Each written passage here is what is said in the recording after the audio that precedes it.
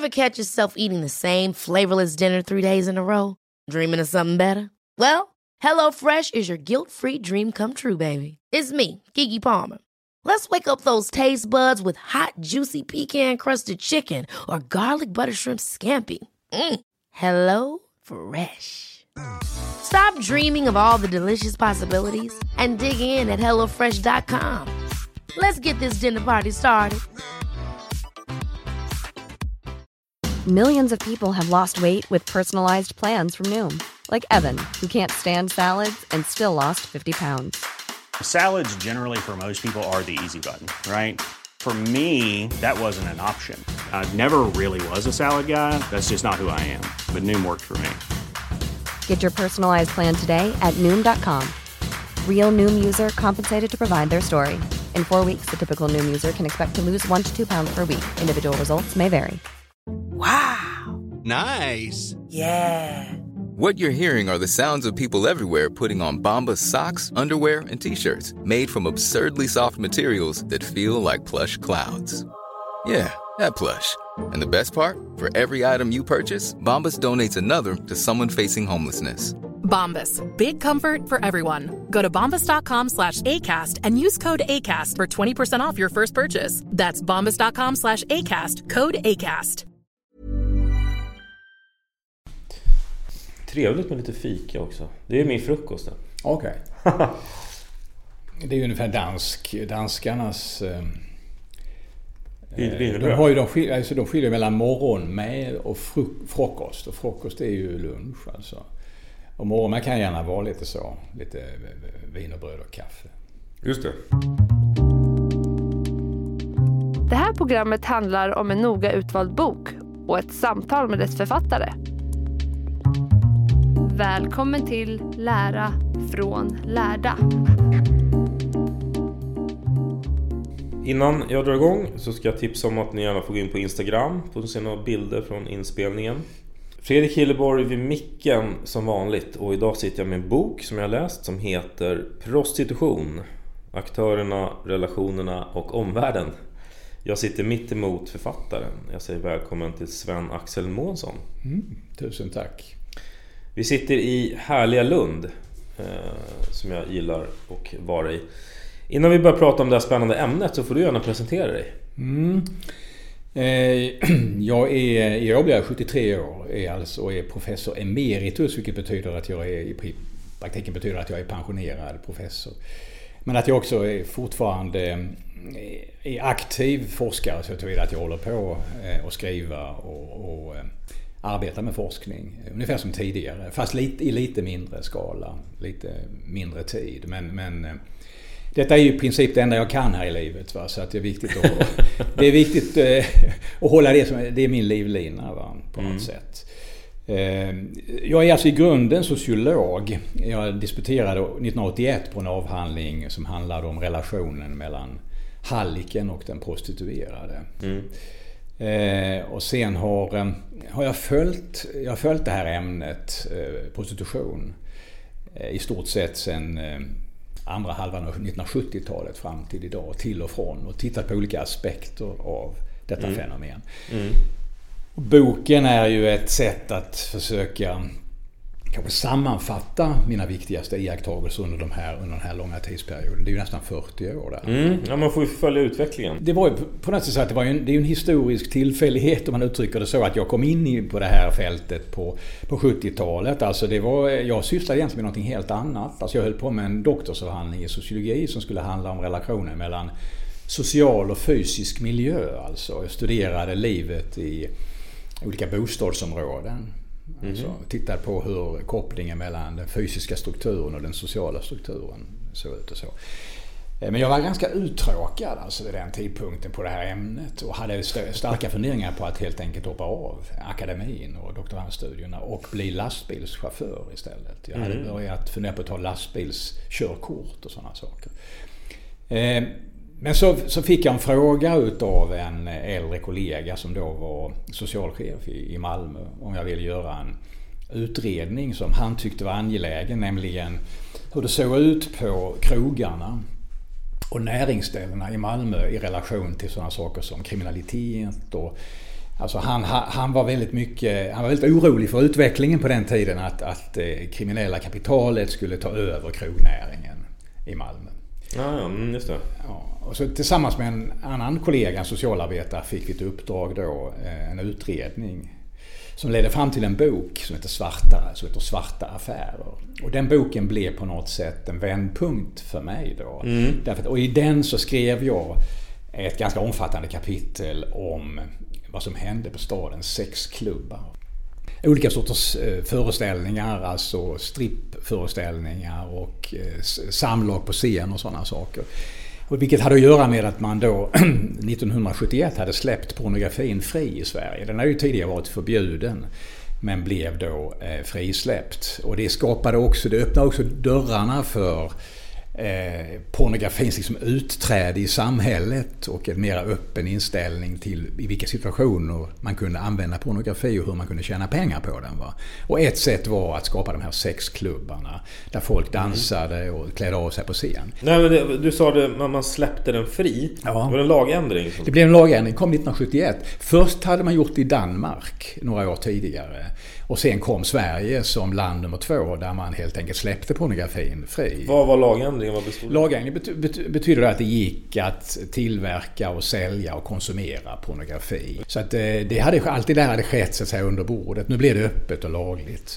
Och i och med det så öppnades också så att säga, dörrarna för en kommersiell exploatering av nakenheten så att säga primärt och sex i den här typen av både i bild, i film, på film och live. Och den stora nyheten var ju live-show på klubbar där folk hade sex med varandra på scen och man betalade för att gå in och se detta. Men började också förekomma viss prostitution i och med det? Då? Exakt, därför att en del av de här klubbarna då, och det visar vi då tydligt i Svarta affärer, var bara lindrigt maskerade bordeller. Det blev en mötesplats och en kontaktyta för mellan köpare och säljare.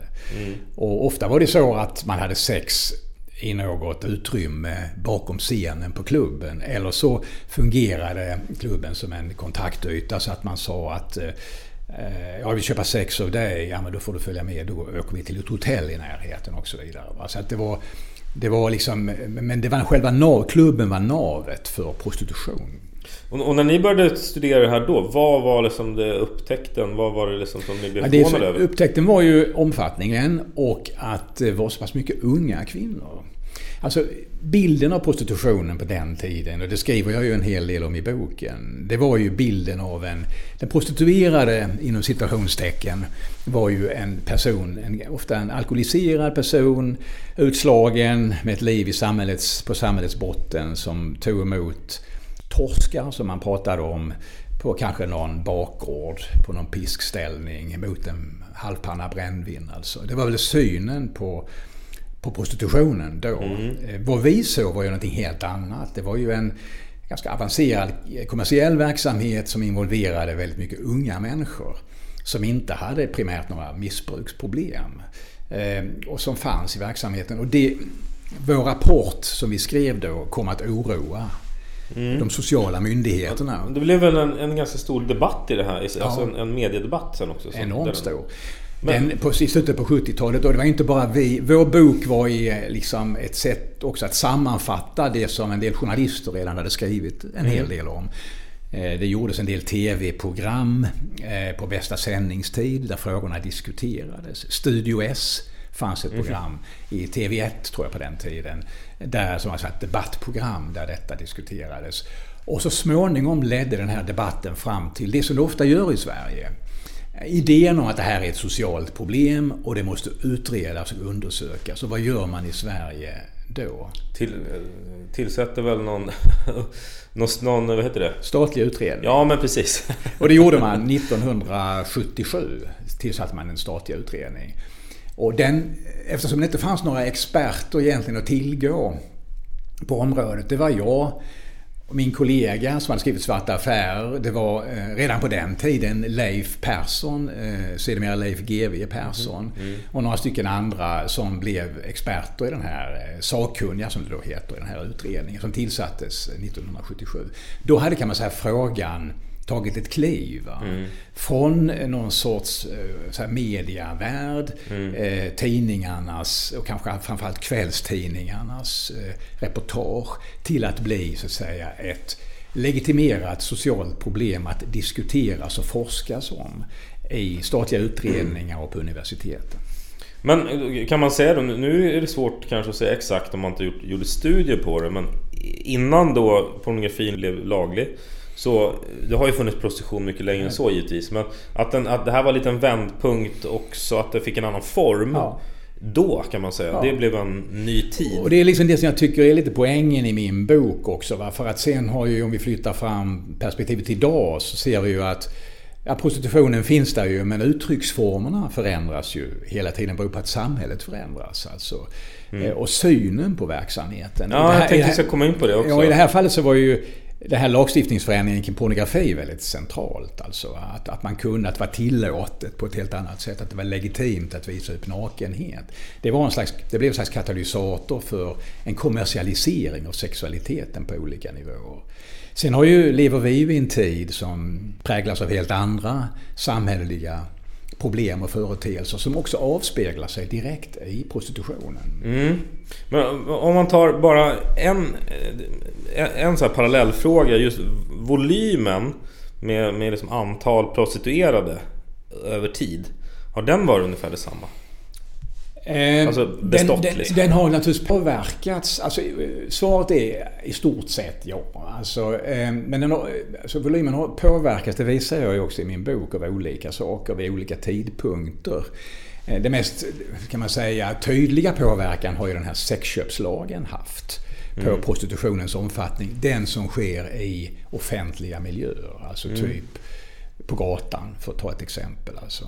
Där har ju prostitutionen minskat betydligt under senare år. Var det 99 eller? Ja, den kom 99. Och den innebar? Den innebar ju, det var ju också, precis som om vi går tillbaka, drar den här parallellen till vad som skedde på 70-talet med pornografins frisläppande, så går det här ju i en helt annan riktning. Det blir ju ett förbud som riktar sig mot själva köpet av sex. Och det är ju ett historiskt genombrott för en helt ny syn, egentligen kan man säga. Som hade byggts upp under ett antal år dessförinnan. Nämligen detta att det finns ju de som köper sex. Va? Vilket inte hade funnits med i debatten tidigare, utan då hade liksom all debatt, allt fokus i prostitutionsfrågan riktat mot den som säljer.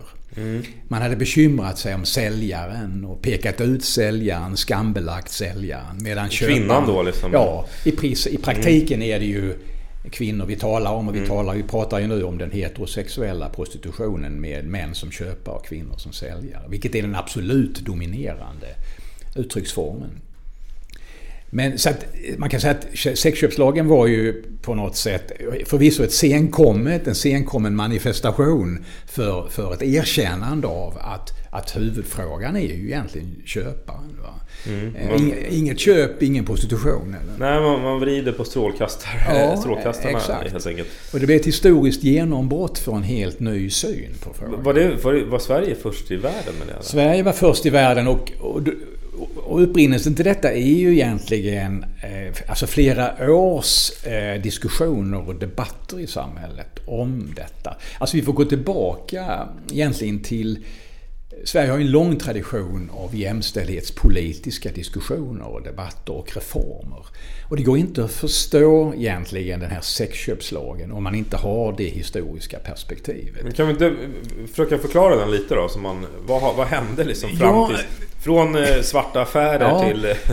Alltså på 70-talet med svarta affärer men framförallt skulle jag vilja säga med kvinnorörelsens genombrott på 70-talet och kvinnorörelsens fokus på frågor som våldtäkt, sexuella övergrepp med mera och prostitution, så fick frågan en mycket bredare genomslagskraft än den tidigare hade haft. Och skälet till det var ju att det fanns en svensk kvinnorörelse som hade också sina rötter. Många som var aktiva i den rörelsen hade sina rötter i den jämställdhetspolitiska diskussionen. Va? Att det fanns liksom en tradition av att fokusera på de här frågorna och också se prostitutionen som ett uttryck för ojämlikheten mellan könen och utnyttjandet av kvinnor. Så där har du så att säga själva den ideologiska strömfåran som sen via olika kringelkrokiga vägar leder fram till det här beslutet i riksdagen 1999. Man kan säga att de stora aktörerna på området var kvinnorörelsen och kvinnoförbunden inom de olika politiska partierna i Sverige. Och detta manifesteras i den här lagen 1999. Och liksom just hela den feministiska debatten som innehåller en massa frågor. Absolut. Men också som och det är väl också som du beskriver mycket det här med synen på varför man köper sex. Alltså det ligger i något gammalt med att det är mannens behov ligger och skvalpar där. Och den synen på som manligt och kvinnligt på något sätt. Men alltså det är en föreställning som finns där, va? Att den har ju inte spridits bara i någon slags medial debatt eller ibland i folktron, utan den har ju även backats upp av forskning. Va? Tidig sociologisk forskning på det här området menade ju att prostitutionen hade en viktig funktion att fylla i samhället. Om man backar i tiden? Ja, precis. Va? För att så att säga bevara äktenskapet intakt. Alltså se till att det fanns ett utlopp för mäns mycket större sexuella behov, så att säga. Just och det satt ihop med kulturen och liksom en helt annan tid. Ja, men precis. Det hör man ju på det synsättet då. Ja. För sen har ju det vridits då hela, med, som du sa, med jämställdheten, så har det liksom åkt med. Ja, och att det här inte är en biologiskt driven fråga i första hand. Va? Det är klart att det finns ett biologiskt behov någonstans för sex i botten hos alla människor, va? Mer eller mindre. Men hur det sen utformas och uttrycker sig, det är ju en social skapelse. Ja. Det är ju hur vi formas och formar varandra i samhället. Och det är ju det som kvinnorörelsen, tycker jag då, tydligt pekar på. Alltså. Och att denna sociala skapelse eller konstruktion och föreställning, den måste på något sätt diskuteras, kritiseras och också, så som vi ser det idag, förändras. Har det också diskuterat det här, att det sexuella behovet är detsamma för män och kvinnor?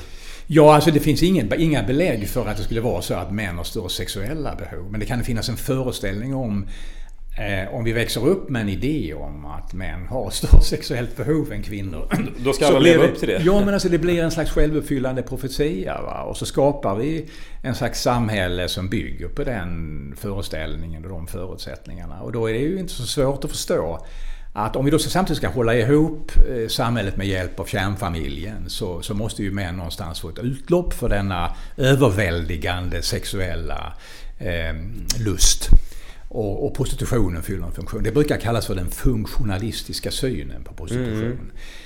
Och den hade sociologiskt, alltså, så fanns det en hel del texter om detta på 30-, 40- och 50-talet som stödde det här sättet att se på saker och ting. Sen har detta förändrats ju då. Ja, för det har väl också, och sen kom det in det här med kanske med makt, att det är ett maktförhållandet. Ja, men precis. Va? Därför det också, alltså, jag menar, varför går män till och köper sex? Va? Ja, det är därför att de kan, alltså också därför att de har pengarna, och det var ju ofta männen som satt på pengarna, så att säga, i hushållskassan och använde pengar till att gå till prostituerade. Det var ju inte någonting som kvinnorna gjorde. Så att det fanns ju också, alltså makt uttrycker sig på väldigt många olika sätt. Va? Och ett sätt var ju att ha makten över pengarna. Vilket ju män har haft och fortfarande har till stor del. Ju. Men det måste ju varit mycket tuffare också att vara prostituerad då, om man också var liksom boven i dramat. Om strålkastarljuset lös mot den säljaren och köparna kom undan, eller det var ingen som tittade på dem överhuvudtaget då, vid det stadiet, och sen har den vridits. Ja. Så då har det blivit att torsken har blivit tydligare kanske. Ja, men precis. Om man bekymrade sig något om köparna då tidigare, så var det om de möjligen blev smittade av någon sjukdom som de här syndfulla kvinnorna bar på. Så att dessa oskyldiga män smittades av en venerisk sjukdom till exempel, som det hette på den tiden. Det säger vi inte idag, vi använder inte ordet venerisk sjukdom. Vi säger sexuellt överförbara eller överförda virus eller vad det kan vara för någonting. Va? Alltså, då kunde man bekymra sig. Och tittar man på de utredningar som gjordes i Sverige kring förra sekelskiftet, så var ju denna fråga som stod i fokus ganska mycket. Va? Och väldigt många läkare var inblandade i och diskuterade hur man på bästa sätt skulle kunna... Ja, smittskyddsfrågan var den som var den... För man ville inte få in smittan i så att säga, familjerna. Va? Och då handlade det liksom om att för att motverka detta så kontrollerade man kvinnorna. Man skapade någonting som kallas för ett reglementeringssystem som innebar att kvinnorna i prostitutionen var tvungna att regelbundet genomgå olika sorters läkarundersökningar för att visa att de var smittfria och kunde fortsätta och sälja sex. Medan det är ett konstigt resonemang. Alltså i dagens perspektiv, men det säger ju mycket om tidsandan. Ja, idag skulle det kännas liksom otänkbart på något vis att man just det blir problemet då. Hur ska vi göra så att inte männen smittar vidare? Problemet är inte att de köper sex. Liksom. Det är lite som att resonera kring att om en kvinna blir våldtagen, men hur ska hon sätta på sig andra kläder så att hon inte blir... Det är fel fokus. Ja, men jag tycker parallellen som du säger där, den är oerhört bestickande och tydlig. Alltså. Ja, men jag tror att det är intressant att bara få en... Ja. Det är väldigt spännande ju att man förstår att det är en helt annan tid. Och det som du själv har varit i. Så det är väl, för dig är det väldigt... Du har ju följt med på resan också. Men jag tror för de flesta nu, om man tittar yngre, man pratar med yngre, så skulle de känna att det där låter helt osannolikt nästan. Det tror jag. Så jag tror att, för jag träffar ju många yngre, eftersom jag undervisar fortfarande, jag träffar ju studenter och unga människor som, för dem är detta ju väldigt främmande. Va? På något sätt känns som en helt annan planet. Men faktum är att det är så det har sett ut och att det finns ju fortfarande sådana inslag, det ska man vara klar över. Alltså att jag menar, vi skulle inte behöva en sexköpslag som kriminaliserar det här beteendet om inte det fortfarande pågick. Och det gör det ju i högsta grad. Va? Så att även om lagstiftningen i sig representerar ett förändrat synsätt, så finns det ju ett behov av den uppenbarligen. Och därför att män fortfarande ju köper sex och insisterar på att det är deras rättighet att göra så. Ja, men hur ser det ut idag då? För har det inte sjunkit? Eller jo, alltså, så här tror jag det är. Att tittar man på olika så att säga, delar av helheten, och jag var inne på det tidigare, att sexhandeln i den offentliga miljön, som jag var väldigt tydlig, så jag tänker gatan, sexklubbar och så vidare, finns inte idag på samma sätt. Alltså det finns där, va? Och de som befolkar den miljön, framförallt gatan, det är ju de mest utsatta i prostitutionen, nämligen i huvudsak folk med tungt missbruk, narkotikamissbruk, huvudsakligen alkoholmissbruk, och kvinnor som kommer från andra länder hit till Sverige. Och det är de som råkar ut för mest kriminalitet? Ja, alltså det är alltså själva organiseringen av verksamheten är ju djupt kriminell. Det skriver jag väldigt mycket om i min bok. Alltså att det här är ju inte fria entreprenörer, väldigt sällan fria entreprenörer, va, som kommer hit ungefär som fria affärskvinnor. Utan det är ju personer som är, så att säga, en del i ett större nätverk som drivs och styrs av aktörer, huvudsakligen män, men också ibland kvinnor från hemlandet, och som också bevakas under sin tillvaro här. Det finns en del som inte går in i den kategorin, som är på eget bevåg, men de tillhör ändå, det är inte det dominerande mönstret, så att säga. Så det är det huvudsakligen vad vi har i den offentliga miljön ute på gatan, rent fysiskt alltså. Sen har du ju en ganska omfattande verksamhet som pågår via internet och olika sajter på nätet. Alltså. Så det är ju då någonting nytt sedan den tiden jag jobbade med forskning på 70-talet, och jag var ju också socialarbetare då i de här miljöerna. Då jobbade jag ju primärt tillsammans med mina kollegor med personer som befann sig i gatumiljön eller på fysiska bordeller, alltså i stan. Vad gjorde du med dem? Vi erbjöd, alltså den här boken Svarta affärer som jag nämnde för dig inledningsvis. Det är ett bra namn, Svarta affärer. Som vi skrev då, som ju mest skulle handla om skumrasket inom restaurangbranschen. Va? Men så kommer handla väldigt mycket om prostitution. Den ledde fram till att en framsynt socialförvaltning i Malmö bestämde sig för att på vår inrådan starta ett uppsökande socialt arbete i de här miljöerna för att erbjuda de personer som fanns i dem, primärt kvinnorna då, ett annat alternativ.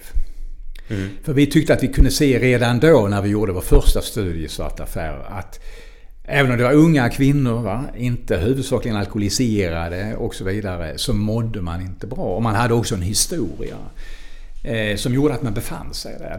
Det var inte så att det här var kvinnor som gick i skolan på dagarna och strippade på kvällarna, utan det var ofta kvinnor som hade rymt från en ungdomsvårdsskola, som var i fosterhem, som hade en socialt problematisk bakgrund och så vidare. Och vår tanke med att föreslå ett sånt här projekt, socialt projekt, det var att, så att säga, bistå, hjälpa de här personerna ut ur prostitutionen huvudsakligen. Och då sa Malmö socialförvaltning, det satsar vi på. Det var väldigt framsynt alltså. På 70-talet. Vad menar du med framsynt? Ja, alltså att man insåg att det här var poängfullt att göra detta och inte bara så att säga göra en utredning och sen låta det ligga, utan men det var också vid en tidpunkt då det sociala arbetet utvecklades väldigt starkt i Sverige, inom olika områden, inte minst inom narkotikaområdet, narkomanvårdsområdet, men också det här var ett exempel på en social förvaltning som ville någonting positivt och konstruktivt för sina medborgare. Ja, men och återigen blir det ju också tydligt att det var en annan tid, för att det känns ju som en så här självklarhet nu att det är klart alltså att det är man måste göra någonting åt och jobba med de frågorna och att det ska upp på agendan. Men just att det inte var det då, det har ju lett till en självklarhet. Så. Ja, absolut. Men skulle du säga att då och det kanske är samma över tid, men vad har de gemensamt? Du svarar ju delvis på den frågan själv, men de som säljer sig. Vad de har gemensamt, oavsett vilken bakgrund man har, eller? Nej, men just när det gäller bakgrund och livssituation, vad är den?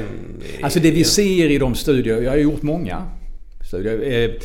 För ett antal år sedan så skrev jag en bok tillsammans med en kollega från Göteborg, Ulla-Karin Hedin, där vi intervjuade kvinnor som hade lämnat prostitutionen, som hade tagit sig ur den, för att få deras berättelse om ingången i prostitutionen, livet i prostitutionen och utträdet ur prostitutionen. Och då kunde vi se att gemensamt för dem vi intervjuade var en oerhört jobbig bakgrund på olika sätt. Alltså, det behövde inte alltid handla om fysisk fattigdom, det kunde handla om liksom känslomässiga problem och relationer till föräldrar, svårigheter att få det att funka i skolan och så vidare, och att man hade många gånger rymt hemifrån ganska tidigt, gett sig iväg. Ibland hade man fångats upp av socialtjänsten och hamnat på någon ungdomsskola eller i ett fosterhem, men rymt därifrån. Och att man försökte då på olika sätt försörja sig på rymmen. Och ett sätt var ju då att man hamnade i den här typen av miljöer där andra höll på med detta. Och så gick man själv in i det, drogs själv in i det och kunde uppleva under en period, vilket vi skriver om, en slags smekmånad med prostitutionen. Därför att på kortsiktigt löstes ju en snabba pengar. Ja, snabba pengar, vad du kunde skaffa dig ett ställe att bo på som var hyfsat. Du kan till och med kunna köpa en bil. Kanske inte av en så att säga vanlig märkesbilhandlare, utan någon med kontoret på fickan och ett antal bilar uppställda på någon parkering någonstans och till hög ränta. Men du kunde liksom komma in i ett annat liv alltså under en kort period. Men det visade sig sen att alla smekmånader så tog ju detta slut för de allra flesta, och man hade hamnat i skulder. Inte minst den här bilhandlaren som tog den här höga räntan. Du fick betala, hade du barn, vilket en del av de här unga kvinnorna redan hade fått tidigt, så skulle du betala för tillsyn av de här barnen medan du själv var ute på gatan och raggade köpare och så vidare. Det är väl en dyr verksamhet att hålla på med som ledde fram till skulder. Och under de åren jag jobbade som socialarbetare så träffade jag i stort sett enbart människor som jagade att betala tillbaka sina skulder på olika sätt. Det var därför man prostituerade sig. Jaha, det är just det. Det är ju som drogsvängen liksom. Ja. Man hamnar i de kretsarna. Men alltså vi kunde komma till vi hade en lokal i Malmö på en gata där som var ett mottagningscentrum för de här personerna vi träffade i miljön. Och de sökte också upp oss, kom till lokal. Då kunde du se där någon som ringde på dörren som stod där inne i en väldigt flott päls men var totalt barskrapad för övrigt. Och tiggde cigaretter innan hon kunde sätta sig ner och prata om sina problem. Alltså det här att du hade personer som hade levt, de hade naggat i kanten på ett finare liv men ganska snart rasat igen. Och den här utvecklingen då, vi har varit inne lite på det med... Får jag ta lite med kaffe bara förresten? Absolut.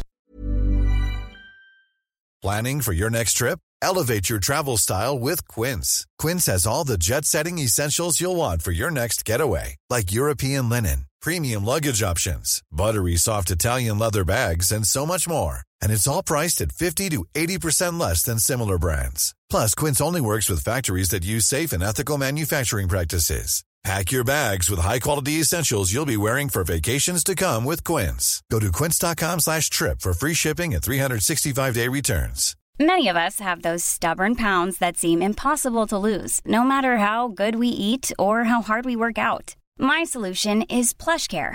PlushCare is a leading telehealth provider with doctors who are there for you day and night to partner with you in your weight loss journey. They can prescribe FDA-approved weight loss medications like Wegovy and Zepbound for those who qualify. Plus, they accept most insurance plans. To get started, visit plushcare.com/weightloss. That's plushcare.com/weightloss. Ever catch yourself eating the same flavorless dinner 3 days in a row? Dreaming of something better? Well, HelloFresh is your guilt-free dream come true, baby. It's me, Keke Palmer. Let's wake up those taste buds with hot, juicy pecan-crusted chicken or garlic butter shrimp scampi. Hello Fresh. Stop dreaming of all the delicious possibilities and dig in at HelloFresh.com. Let's get this dinner party started.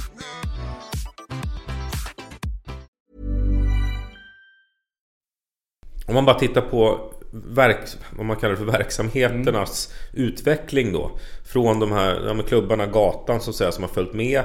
Men sen, jag misstänker att på 90-talet så började det, och sen slutet på 90-talet började det som mer och mer internetbaserat och så. Och sen har den grenen, den har förflyttats, eller arenan har förflyttats kan man säga. Hur har den sett ut liksom 80, 90, 2000-tal, 2010-tal? Idag är det ju den allt dominerande arenan. Det finns mycket att säga om den. Alltså de som är inne i verksamheten, det finns ju väldigt många av dem som föredrar just den arenan därför att det blir ett sätt att få lite bättre kontroll på saker och ting. Säljaren kan liksom presentera sig själv på ett sätt som han eller hon vill presentera sig på. Va? Och förmedla tydliga budskap till den potentiella köparen om vad man säljer och hur man säljer det, i vilka situationer och hur mycket betalt man tar. På det viset slippa att gå in i en massa diskussioner om saker och ting. Det ska redan vara klart från början så att säga. Så till den synpunkten har det arenaskiftet betytt väldigt mycket för de som säljer sex. Alltså. Sen tar det ju inte bort riskerna med prostitutionen, riskerna för våldet och övergreppen. Därför att du kan ju ändå aldrig riktigt veta vem det är som kommer till den här dörren och vem som står på andra sidan dörren när du öppnar och släpper in. Den kontrollen, det problemet löses ju inte så att säga. Risken för våld och övergrepp försvinner inte. Va? Men känslan tror jag för den som säljer i vissa faser och vissa skeenden är att det ger ett ökat självbestämmande. Va? Men jag menar att det finns en risk där. Alltså det ligger nära en slags självbedrägeri. Va? Därför att det finns ju väldigt många vittnesmål om att våldet kommer överraskande. Det är ju en läskig situation. Förlåt? Det är en läskig situation. Ja, därför du vet egentligen aldrig grunden. Alltså det finns ju vittnesmål om folk som kommer in i ditt rum och ser oerhört väluppfostrade ut och beter sig. De kanske är de allra värsta egentligen. Va? Därför du vet aldrig vad som finns. Men alltså vittnesmålen är ju att de här personerna kan ju förvandlas till rasande vilddjur, alltså riktigt otäcka bestar i en situation när du har när säljaren har den här personen ovanpå sig i en säng. Va? Så att, när det gäller det här vad det betyder med nätet, så ska man vara lite nyanserad, tycker jag i alla fall. Forskningen visar att det finns fördelar så att säga, för säljaren, som jag har nämnt, men det finns också saker som aldrig försvinner bara därför att du byter så att säga kontaktyta. Nej. Och om man skulle, alltså idag, då är det den stora majoriteten sker liksom digitalt, kan man säga.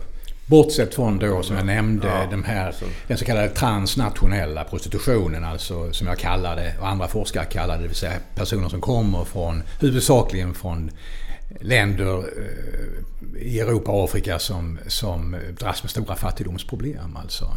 Och som kommer hit för att dra ihop pengar till sin egen och till sin familjs försörjning. De är ju alltså mera skyddslösa, får man ju säga. Och de placeras ju ofta ut, så att säga. De har inte någon lokal kunskap. De vet inte riktigt, kan inte avläsa vad saker och ting betyder, utan de placeras ju ut av sina hallickar, och tanken är att de ska dra in pengar alltså. Och jag börjar med en bred fråga, så får vi bryta ner den. Men liksom, vilka är det som köper sex egentligen? Ja, det var en bred fråga. Ja. Jag vet, eftersom du resonerar mycket kring den i boken. Ja, jag gör det, och den har ju intresserat mig egentligen sen 70-talet, alltså 1970-talet när jag började. För att det var ju så slående för mig, som jag skriver också i boken, att vad jag än läste om det här så handlade det alltid om säljarna och prostitution, men det här var en anonym part på något sätt som aldrig riktigt trädde fram. Så jag tillsammans med en annan sociolog skrev en bok redan i början på 80-talet som byggde på samtal vi hade haft med män som köper sex. Och boken heter Sexualitet utan ansikte och handlade då om den här gruppen män. Och det visade sig att det var ju en oerhörd variation när man tittade på alltså motiven intresserade oss. Varför gör man detta då? Va? Och det fanns ju mängder av olika motiv. Allt ifrån, som vi skriver om då, redan då och som gäller än idag, en sorts nyfikenhet och ett suktande efter spänning som man inte upplevde att man hade, så att säga, i det vanliga livet man lever. Så att man ville ha något annorlunda. En annorlunda upplevelse? Ja, och man ville ha en hora. Alltså man ville inte ha, inte nödvändigtvis sex med en annan kvinna, vilken som helst, utan just en hora. För att man hade ju den här bilden av horan i huvudet, som väldigt många män har som inte köper sex också, va? Alltså detta att horan representerar någonting, va? Representerar, eller inte bara någonting, representerar någonting väldigt speciellt, nämligen stark sexuell lust, stark sexuell drift, hämningslöshet och inte minst då att inte ställa några krav. Utan så länge du langar fram pengarna, va? Vilket du gör antingen oftast före, så är det liksom fritt fram, va? Och det finns inget känslomässigt tjafs, inga liksom löften som ska infrias, utan det är pang på sex. Det är den bilden som ingår i det komplexet, så att säga. Så det är ju och det finns ju olika varianter av det då. Men så finns ju också män, jag talar vi huvudsakligen om män här, va? Som söker det väldigt ordinära. Vilket är väldigt förvånande, kan man tycka. Alltså som söker det ytterst konventionella, som vill ha en slags relation. Ha någon som kan, alltså som har någon slags idé om ömsesidighet. Att det här ska vara ändå någonting som liknar en vanlig relation. Då får man ju bilden av någon ganska ensam man. Kanske. Ja, men det kan också, ensam kan ju vara både fysiskt väldigt konkret ensam, som lever ensam. Det kan också vara en person som upplever sig som väldigt ensam fast han lever i en relation. Och föreställningen är då att man har träffar en förstående person som är vaken och öppen för en och kan ta emot en på ett ömsesidigt sätt och så vidare. Det finns också den typen av efterfrågan. Och den är ganska komplex att förstå sig på, va? Därför att en del kvinnor har ju fattat galoppen och ser att här finns ju pengar att göra. Om man spelar den här rollen väldigt väl, alltså att man går in i... Men det beskriver också, det är inte alla som är bekväma i att spela den.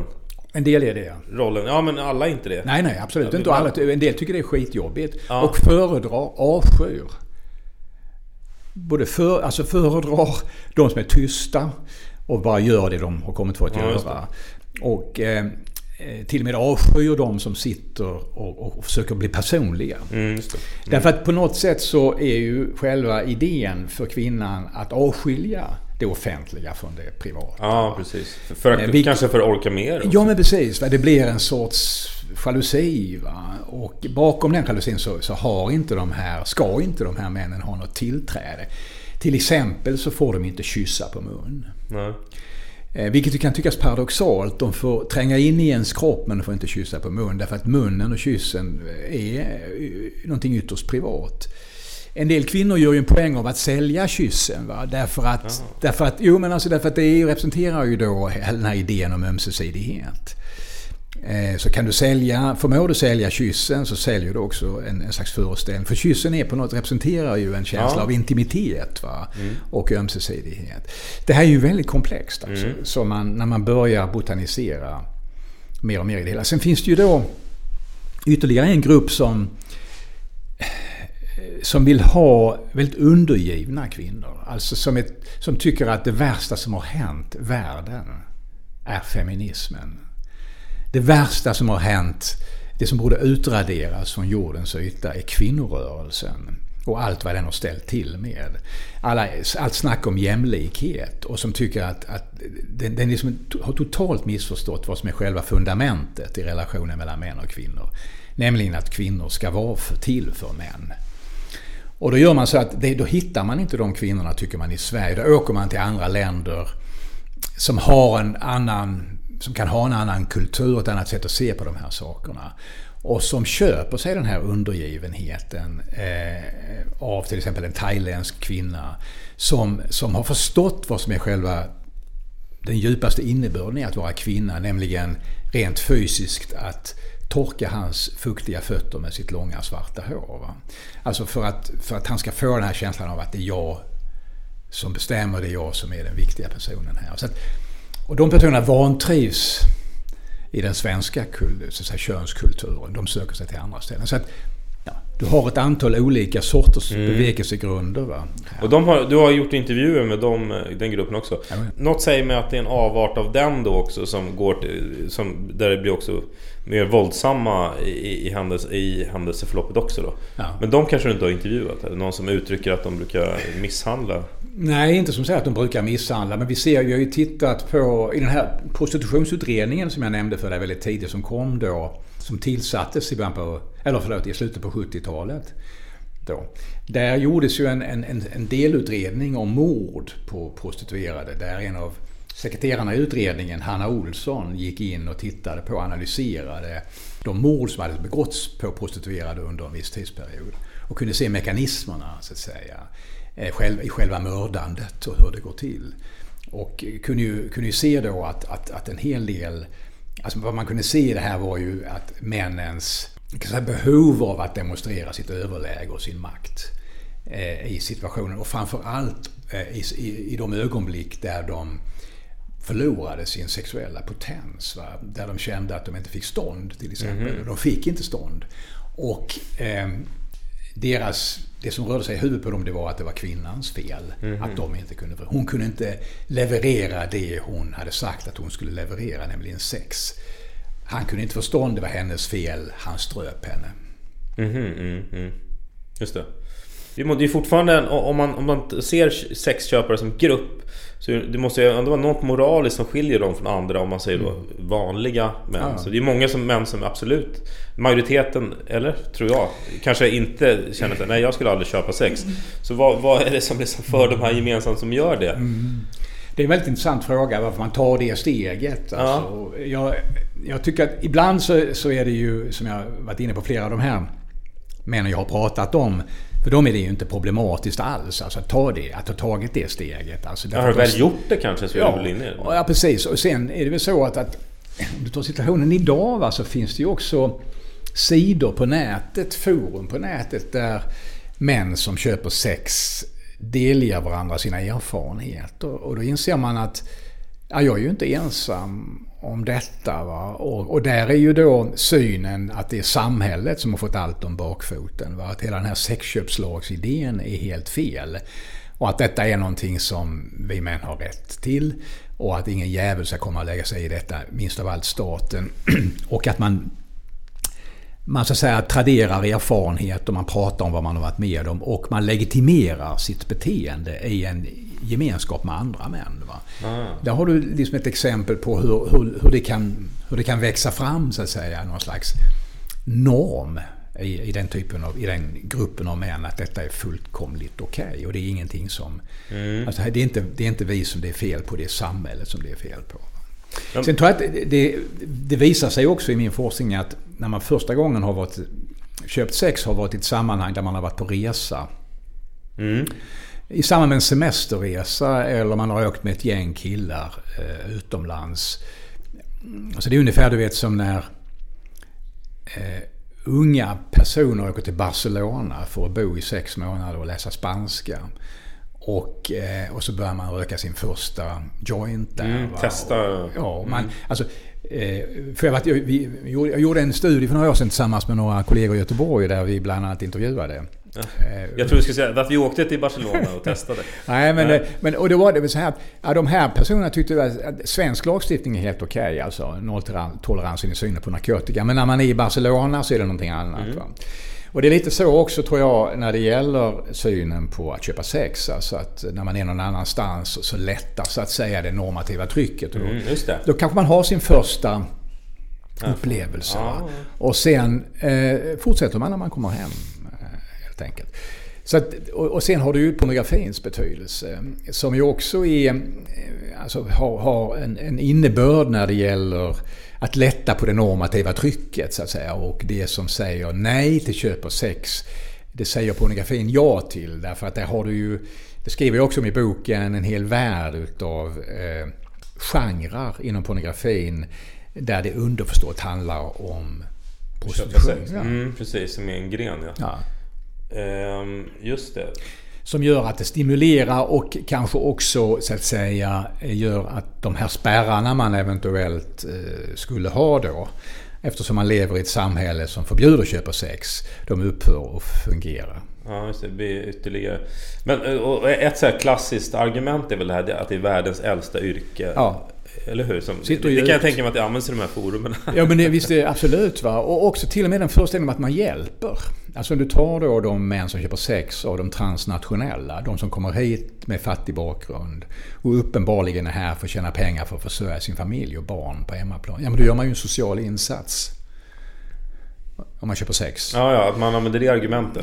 Det är ju som en slags humanitär insats, ett volontärt arbete till förmån för de som behöver pengar. Alltså du vet, i hjärnan så kan man göra många trick, alltså med man kan konstruera, säga, en slags syn, en rationalitet kring det man gör som legitimerar det man gör.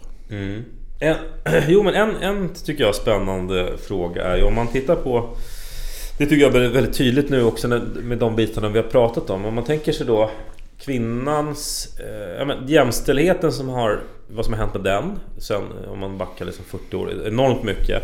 Om man tittar på yngre generationer idag, där till exempel, och också om man då backar och säger så här, den tidigare synen att då kvinnan har knappt fått uttrycka sin sexualitet. Det handlar om mannen och kvinnan har ju varken kulturellt eller kanske vågat, eller det har inte varit på agendan. Men om man tittar nu yngre generationer så är ju yngre kvinnor tar ju för sig mycket mer. Det pratas om det i media, det är mycket mer liksom öppet. Det är ju säkert, det händer ju mycket med poddar och tv och allting. Och därav tänker man ju också då att alltså det kanske också skulle bidra till att borde inte att man inte längre, så att säga, behöver köpa sex, eftersom då kvinnans lust har ju fått mycket större plats. Förstår du vad jag menar? Absolut. Borde inte det stänka över på något sätt? För att det har ju förändrats så mycket där i det vanliga sexet, så att säga. Precis, alltså.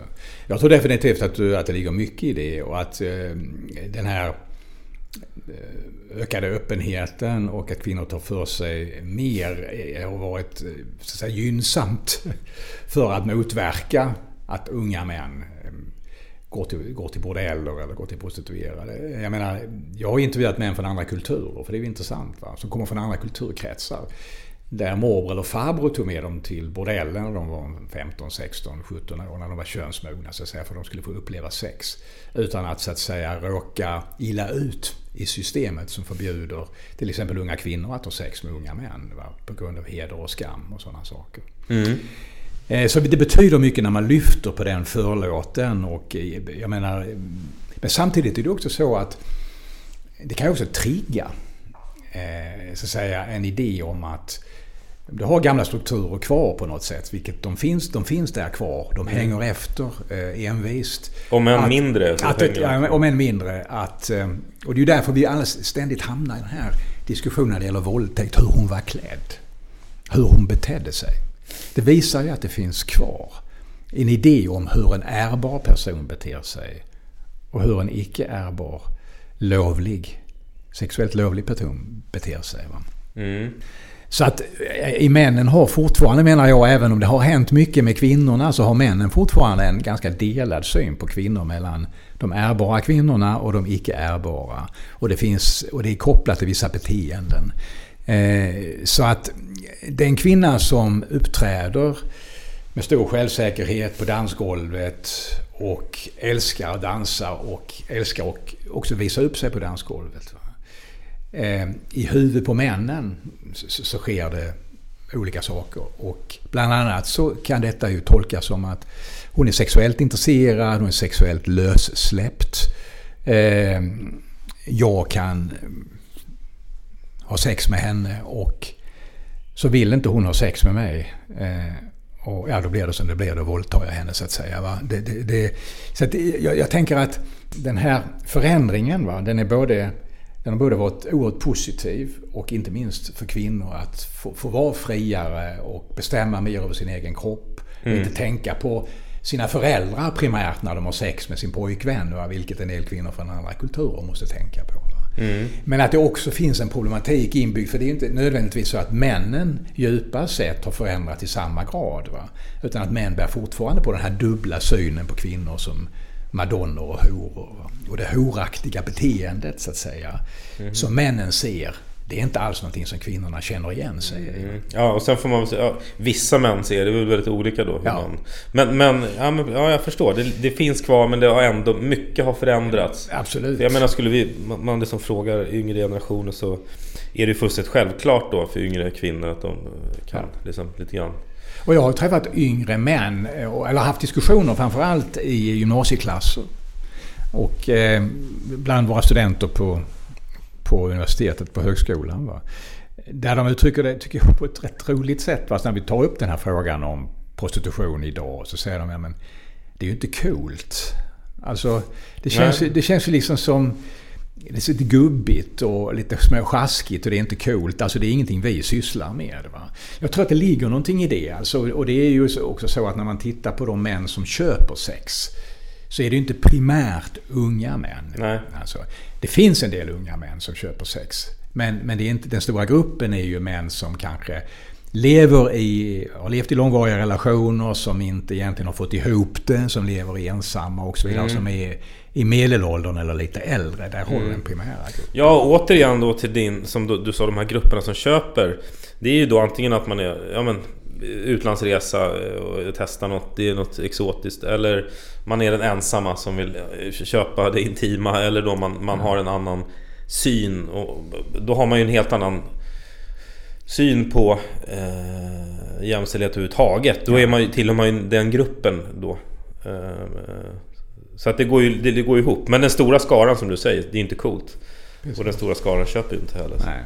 Och de kvinnor som, det var ju apropå det med sugar dating som vi talade lite grann om före den här intervjun, som ju har blivit ett nytt begrepp. Sugar daddy.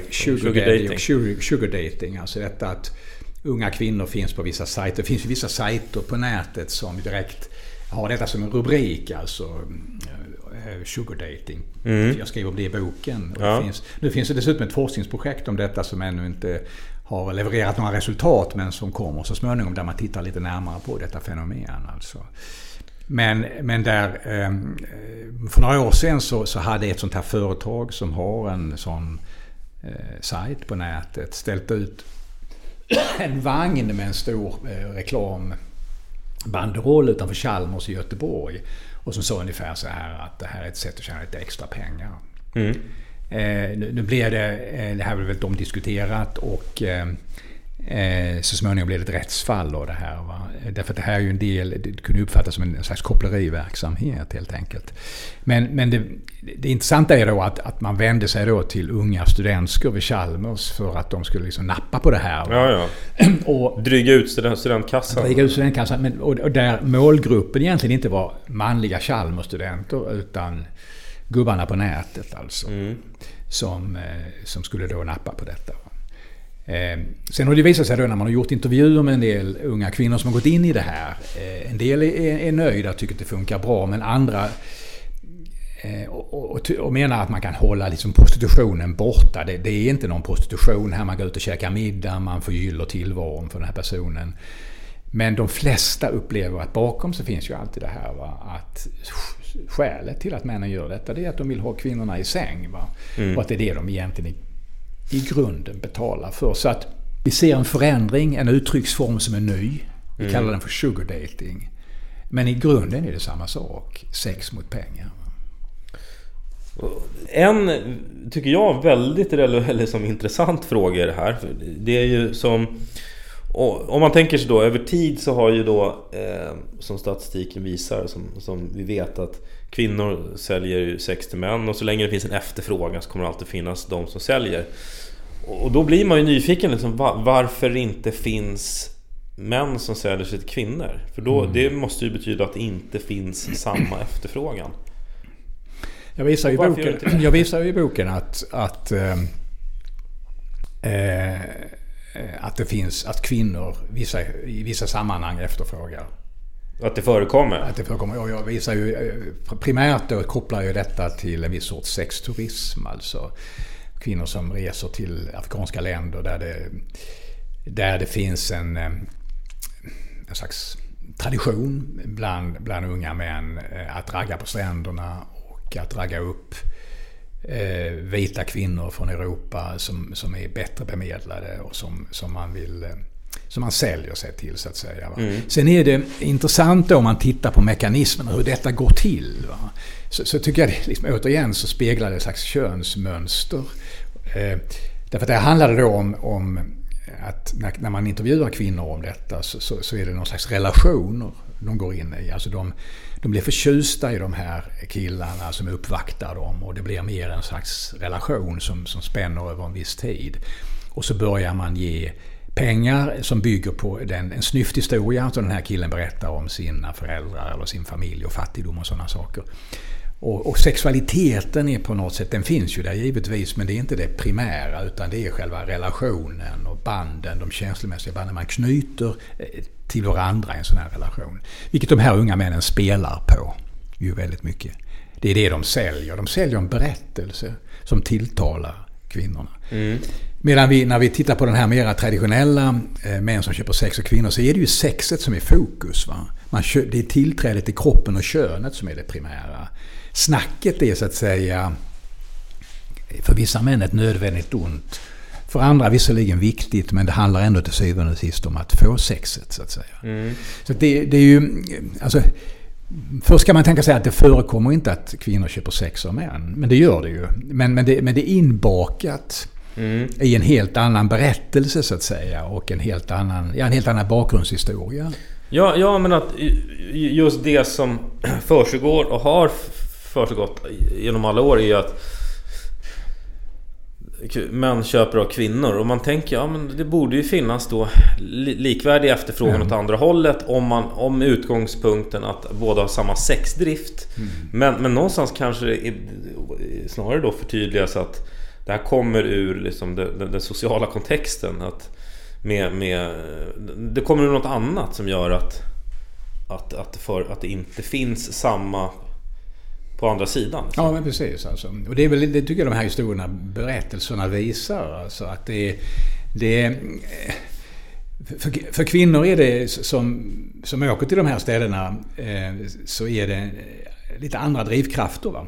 Men sen finns ju, alltså man ska inte ta bort sexet och sexets betydelse. Och de studier som har gjorts visar ju, och det har också gjorts intressanta filmer om detta ju, som har gått upp på den kommersiella filmrepertoaren om kvinnor som åker till Karibien till exempel, engelska kvinnor som åker till vissa öar och har sex med svarta unga killar. Va? Och där vissa är mera drivande och mera sexfokuserade än andra. Va? Så att det är också en personlighetsfråga, vem man är och vilken erfarenhet och vilket intresse man har. Men generellt sett menar jag att mönsterna är som jag beskrev dem inledningsvis, att det är gärna den här, det går igenom en slags personlig relation som man upprättar från kvinnornas sida. Påminner vi kanske lite om då den gruppen som köper kvinnor för att man vill ha det intima då. Lite mer åt det hållet. Ja, men precis, där finns de påminner om varandra definitivt alltså. Och den här gruppen då, som vi säger, de som männen som kanske är med på någon resa utomlands och det blir att de testar där och testar något nytt och experimenterar och så. Då tänker man, men det kanske borde finnas kvinnor på samma sätt, men å andra sidan så finns ju kanske inte den kontexten på samma sätt. Det finns ju ingen tydlig industri. Nej, exakt. Det är ju också det man ska ha klart för sig, att sexindustrin som är kopplad till turismen, sexturismen, den är ju ofta väldigt tydligt... Det finns infrastruktur nästan. Ja, men alltså precis, för den är ju ekonomisk. Alltså det finns ju en plattform lokalt, alltså med barer och strip joints och olika sorters förmedlingar. Och det är ju en hel, så att säga, det är ju ett lokalt industriellt komplex. Det upprättades, det kom ju till egentligen i modern tid i Sydostasien direkt kopplat till Vietnamkriget. Va? Därför att amerikanska soldater som var i Vietnam fick under perioder ju sådana här rest and recreation perioder där de kunde lämna, alltså det var en slags permissioner. Va? Kallas för rest and recreation, bort från krigets frontlinje. Och många åkte då till Thailand och till Bangkok. Och där uppstod det här fenomenet, kan man säga. Va? Det var vissa gator, vissa barer i Bangkok som blev ett tillhåll för de här amerikanska. Så de var ganska gott om pengar. Men som inte hade någon, tyckte de ville åka hem till USA under den korta perioden. Som spenderade pengarna där på att dricka och ha sex med thailändska kvinnor. Va? Så då byggdes det, kan man säga, en lokal infrastruktur.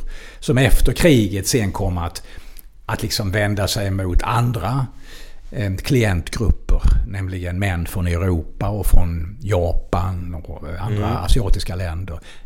Då fanns ju redan strukturen på plats, så att säga, och kvinnorna fanns i barerna. Det var bara det att det var en ny klientgrupp av män som det handlade om. Och om man, nu fick jag en annan liksom idé där just kring, om man då tänker historiskt också. Om man tänker, framförallt blir det tydligare historiskt att om förväntningarna är, vi säger som du har en grupp yngre män här och en grupp yngre kvinnor, och förväntningarna på yngre männen är så här: ni ska säga ja till sex, ni ska ha sexlust liksom, så här. Man säger till kvinnorna att ni ska snarare säga nej och ni ska hålla tillbaka när det gäller sex, bara så att ni vet liksom, nu kör vi här. Och sen om de här grupperna då exempelvis åker utomlands, då är det väl inte så konstigt om den manliga gruppen som ska ha i bakhuvudet att förväntningen är att ska säga ja till sex, det blir ett mindre steg att då köpa sex än för kvinnorna då som har förväntningen att ska säga nej till sex kulturellt eller så. Alltså det måste ju vara ytterligare en faktor. Ja, men och den faktorn genomsyrar ju allt det vi har idag kring sexualiteten. Alltså att den skillnaden finns där ju för det första fortfarande, trots att kvinnor överlag i vår samtid och i vårt samhälle har en mycket friare syn på sex, och att det finns en större tillåtelse att kvinnor kan ha sex utan att få dåligt rykte. Men det är ju samtidigt vet vi att det är en ganska smal stig att vandra. Vi är ju har varit inne på detta hela tiden. Alltså att du får inte trampa fel så att du hamnar i något och dikna. Va? Du får inte vara för torr och tråkig, och du får inte vara för kåt och lössläppt. Alltså, för då råkar du illa ut. Both ways, så att säga. Så men generellt sett så är förändringen precis den du pekar på, va? Att det är mer okej för kvinnor, men fortfarande så finns mönstret kvar i grunden. Va? Och även mönstret att i relationer, att förväntningen att killen alltid ska vara sugen liksom, och det är ju också något som är intressant, därför att det är ju inte alltid alla killar. Nej. Så att, och den föreställningen tycker jag är intressant när man tittar på den nya mansrörelsen, så att säga. Va? Och också Jag skriver ju i boken till exempel om ett franskt initiativ som heter Zero Macho, alltså noll macho. Det är en grupp i Frankrike av män som i samband med att man hade en diskussion om att införa den svenska modellen i Frankrike ryckte fram i debatten och sa så här att vi män, vi vill inte ha prostitution. Vi tycker inte det tilltalar oss inte, det stämmer inte överens med vårt sätt att tänka kring sex och sådana saker. Va? Och rörelsen har spritt sig till olika europeiska länder. Det är ingen massiv jordskredsföreteelse, men det är ändå ett intressant fenomen som är ett tecken på att män själv vill ta saken i sig egna händer och säga att ja, men det här, hela idén om att vi ständigt är kåta och att vi vill ha kvinnor till varje pris, alltså, det är en oerhört banal och felaktig föreställning. Vi vill ha någonting annat alltså. Och vi tycker inte om utnyttjandet av det sexuella och pekuniära utnyttjandet av kvinnor som finns i prostitutionen. Vi säger nej till prostitution. Om jag skulle skriva en bok till vid något tillfälle så skulle jag vilja intervjua män som visar upp det andra. Ja, som inte har... Det kan ju vara så här att väldigt många män har tänkt prostitution någon gång i sitt liv. Det har kanske de allra flesta gjort, va? I olika sammanhang. Man har varit på någon resa någonstans och man har sett någon läcker kvinna sitta i ett fönster i Amsterdam eller något i den stilen. Men man har ändå liksom sagt nej till det hela till syvende och sist. Vilket de allra flesta män gör. Det ska vi också komma ihåg att majoriteten av, till att börja med alla svenska män, har ju inte köpt sex. Nej. Alltså det är ju väldigt viktigt att komma ihåg. Vi pratar ju om män som köper sex, men det är ju egentligen på ett sätt. En minoritet. Det är ju en minoritet, va? Det är ju minst lika intressant att prata om de som inte har gjort det och inte tänker göra det och absolut inte vill. Va? Det är ju där ligger ju också i hög grad en nyckel till förändring alltså, i synen på mansrollen. Ja, men det är just att synen att det är en sån viktig ingrediens i sex att kvinnan ska vilja ha sex med mig. Så att om den ingrediensen försvinner så faller ju det intressanta. Ja. Ja, och där det är ju hela idén om föreställningen om sexet som en ömsesidig akt. Va? Men när man går tillbaka... Alltså en magnetism någonstans. Ja, när man går tillbaka... Precis. När man går tillbaka i historien och tittar på berättelserna från tidiga 1900-talet och den debatt och diskussion man hade och de utredningar som gjordes om prostitution, så var ju föreställningen om kvinnan... Alltså primärt att hon skulle vara passiv och hade egentligen inget sexuellt intresse. Hon var en reservoar för mannen att tömma sin längtan i, va, så att säga, och sitt behov i. Men efter det, de kvinnor som visade ett sexuellt intresse, va, de bemöttes ju till att börja med tveksamt men oftast väldigt negativt. Utan de skulle ju hålla på sig, det var ju själva tanken. Och det har ju... Ja, men om vi utgår från det, om du och jag skulle flytta tillbaka, då förstår man ju mer prostitutionens roll. Alltså, ja, absolut. Om man nu har det utgångsläget då. Men nu ser det ju annorlunda ut. Ja, precis, och då är vi tillbaka i det här som jag säger, kontinuitet och förändring. Va? Därför att man kan säga att då är det väldigt annorlunda idag. Men samtidigt menar jag att mönsterna liksom finns kvar. Va? Alltså synen på... Inte minst det här jag pratar om de ärbara och icke-ärbara kvinnorna, att kvinnokönet är delat i så att säga hora respektive madonna finns ju kvar. Va? Även i vår samtid och unga killar sett och prata om tjejer, va? Sinsemellan. Ja, och även kvinnor mot kvinnor då. Absolut. Det är inte minst ja, just det. Alltså det finns ju väldigt förtrycksmekanismer. Det är ju ett maktspråk. Alltså hora representerar ju användning av begreppet hora representerar ju det ligger makt i det, va? Alltså för den som använder det mot en annan. Alltså till och med var det ju så, jag tror det gick för någon film för ett antal år sedan som heter Hipp Hipp Hora, om jag inte minns fel. Och där liksom, om det var den eller någon annan, där ändå var så, budskapet var ju att hon hade ju inte haft sex, men just för att hon inte ville ha sex blev hon kallad för hora. Därför att det var ett sätt att trycka till henne. Just det. Alltså, så det är en del av mixen i det här liksom också. Det är en väldigt, apropå sex och makt. Va? Ja. Om man lyssnar på det här liksom, har du någon rekommendation, har du några budskap? Ja, alltså budskapet är ju för det första att jag efter det är ju lång tid, det är 40 år som avspeglar sig i den här boken. Va? Så tycker jag ändå att, och jag har ju växlat i min syn på den här frågan under de här åren. Va? Jag började ju med Svarta affärer där jag och min kollega ville förbjuda prostitutionen rakt av. kriminalisera hela skiten var ju vår. Och det var därför att vi menade att prostitutionen representerar någonting förlegat. Alltså vid en tid på 70-talet där förhoppningarna fanns om en helt ny möjlighet för sexualiteten, en jämställd sexualitet mellan män och kvinnor. Där vi såg ju positivt också på att pornografiförbudet försvann. Alltså alla skulle få bestämma och ta tag i sin egen sexualitet och njuta av den på ett ömsesidigt och jämlikt sätt. Va? Det var ju liksom, och då menade vi att prostitutionen är ett förtryck, ett utnyttjande. Lägg ner verksamheten, kriminalisera den. Va? Då hade vi inte den synen att detta ju också kunde drabba de som säljer sex, alltså att få ytterligare sten på bördan. Utan vi menar bara lägg ner verksamheten. Sen började jag fundera ett nytt varv när jag började intervjua män som jag gjorde sen som köper sex, och skrev boken Sexualitet utan ansikte, där vår slutsats då var att det var en dålig idé. Det här kan man inte kriminalisera bort. Det här måste vi prata om. I en diskussion, i en dialog. Så då var jag inne på att vi ska inte ha någon liksom kriminalisering av det här. Vi måste ta det på ett annat sätt. Vi måste ta det via dialog och samtal. Sen kom ju min nästa vändning kom ju på 90-talet när jag blev varse den här transnationella prostitutionen och det förtryck som de här och utnyttjande som de här kvinnorna från andra länder utsattes för, att svenska män bidrog till detta utnyttjande med att köpa deras så kallade tjänster. Och jag insåg att det här så här kan vi inte fortsätta. Nu måste man markera tydligare. Och så blev jag för inrättandet av en lagstiftning som förbjöd männens aktioner eller handlande. Och där är jag alltjämt. Jag tycker att det har varit en viktig turning point med sexköpslagen. Den markerar väldigt tydligt vad vi ska fokusera på och var ansvaret ligger.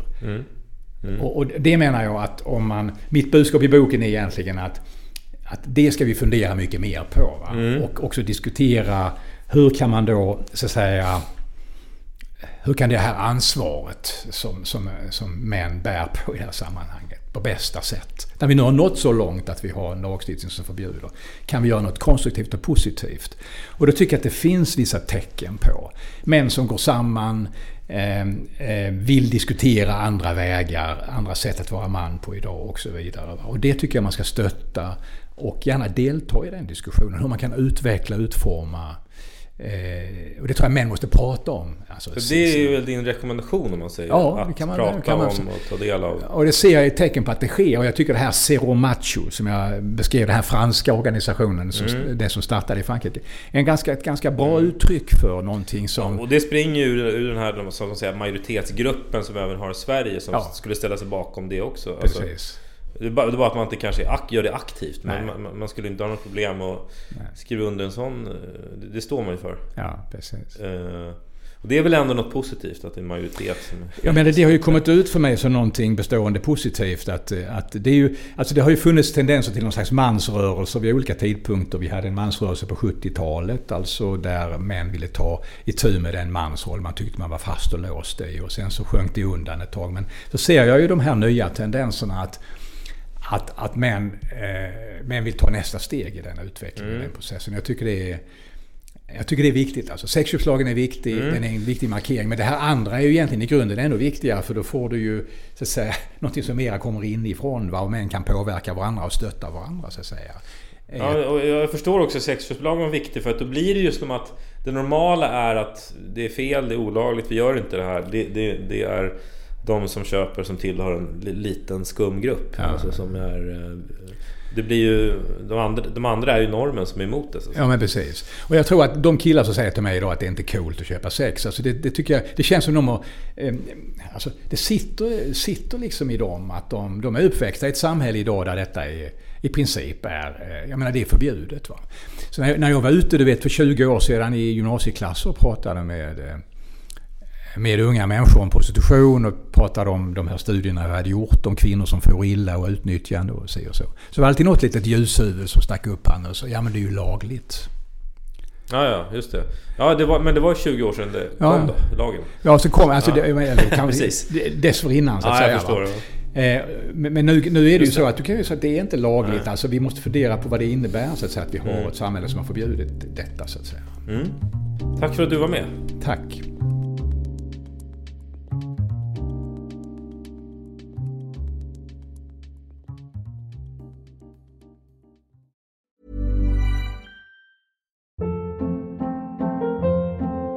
Hold up. What was that? Boring. No flavor. That was as bad as those leftovers you ate all week. Keke Palmer here, and it's time to say hello to something fresh and guilt-free. Hello Fresh. Jazz up dinner with pecan-crusted chicken or garlic butter shrimp scampi. Now that's music to my mouth. Hello Fresh. Let's get this dinner party started. Discover all the delicious possibilities at hellofresh.com.